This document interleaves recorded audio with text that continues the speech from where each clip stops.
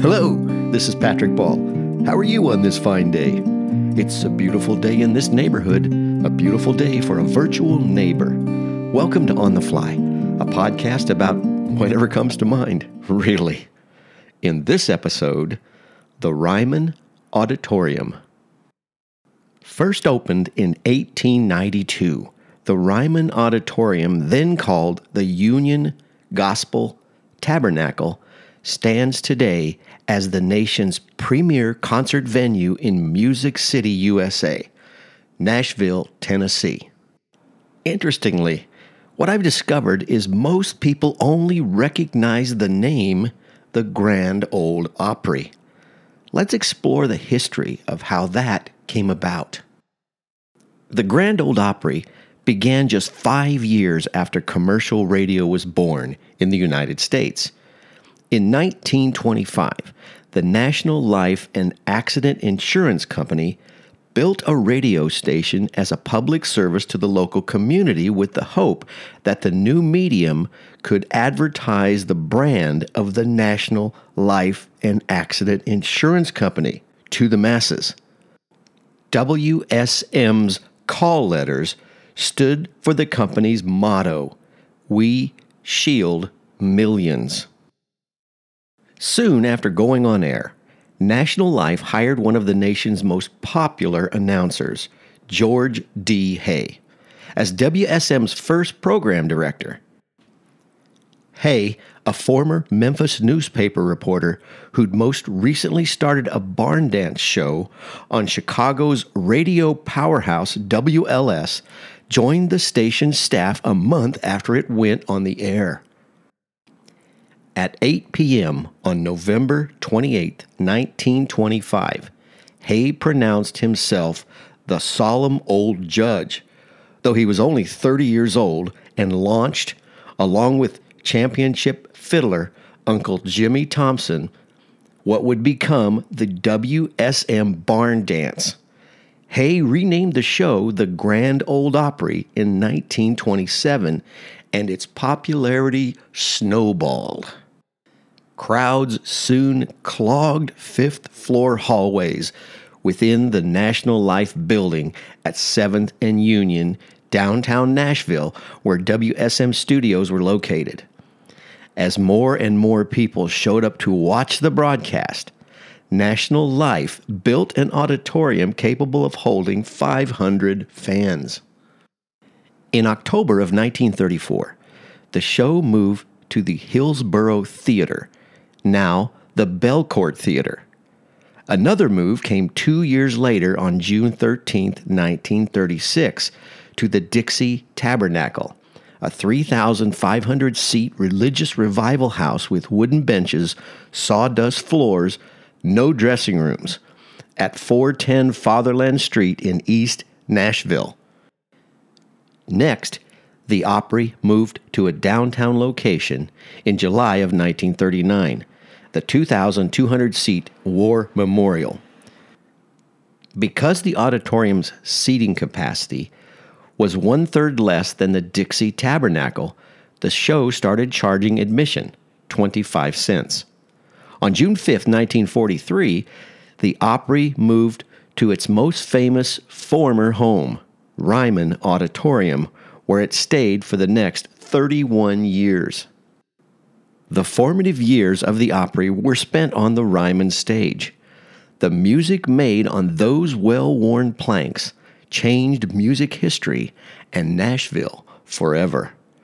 On a cold December night in 1945, Earl Scruggs made his debut with Bill Monroe's Bluegrass Boys, completing the historic lineup that would serve as the prototype for the bluegrass sound.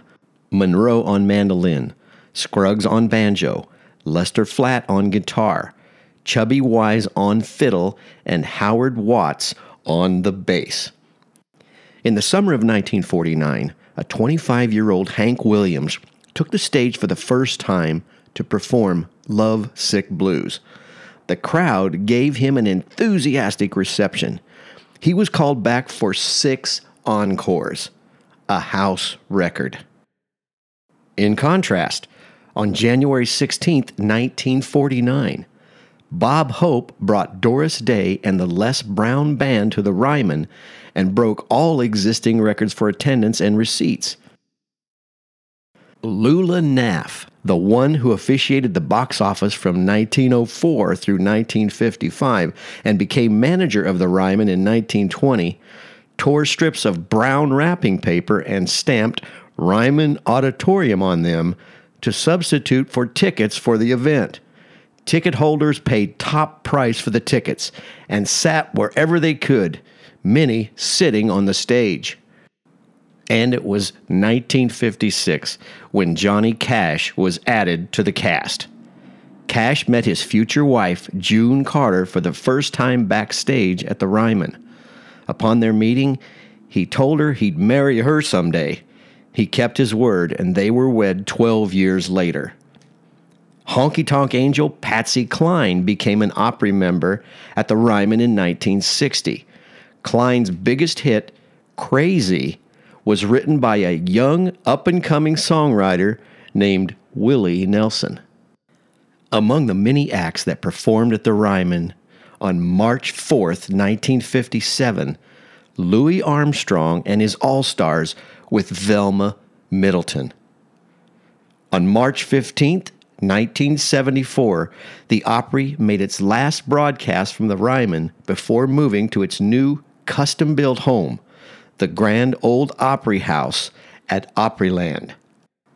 In 2004, the Opry House surpassed the Ryman as the Opry's most enduring home.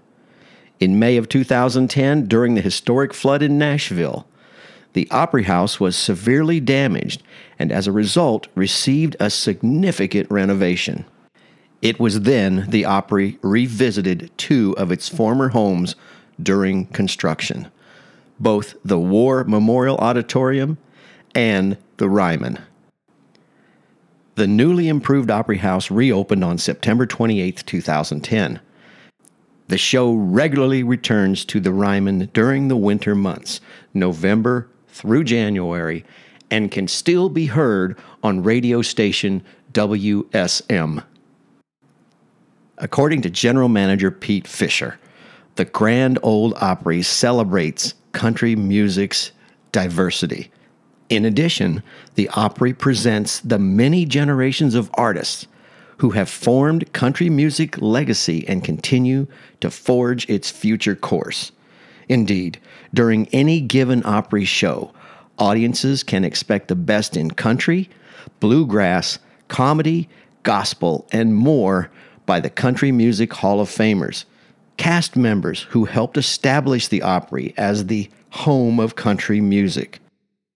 Today, there are more ways to enjoy the Grand Ole Opry than ever before.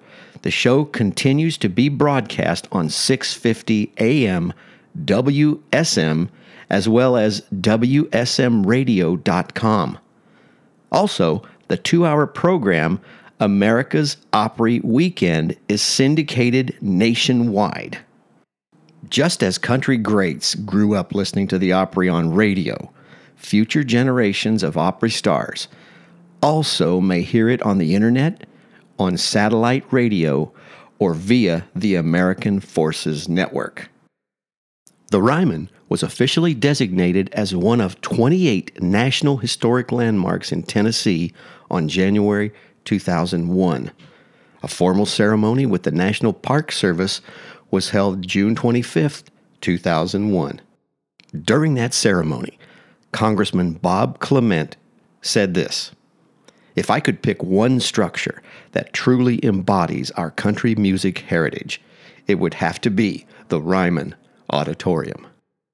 Visit www.ryman.com for the complete schedule of all events held at the Ryman Auditorium in Nashville, Tennessee. So won't you be my virtual neighbor?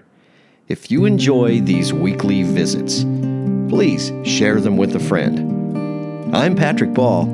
Thanks so much for listening. I'll see you in the next episode.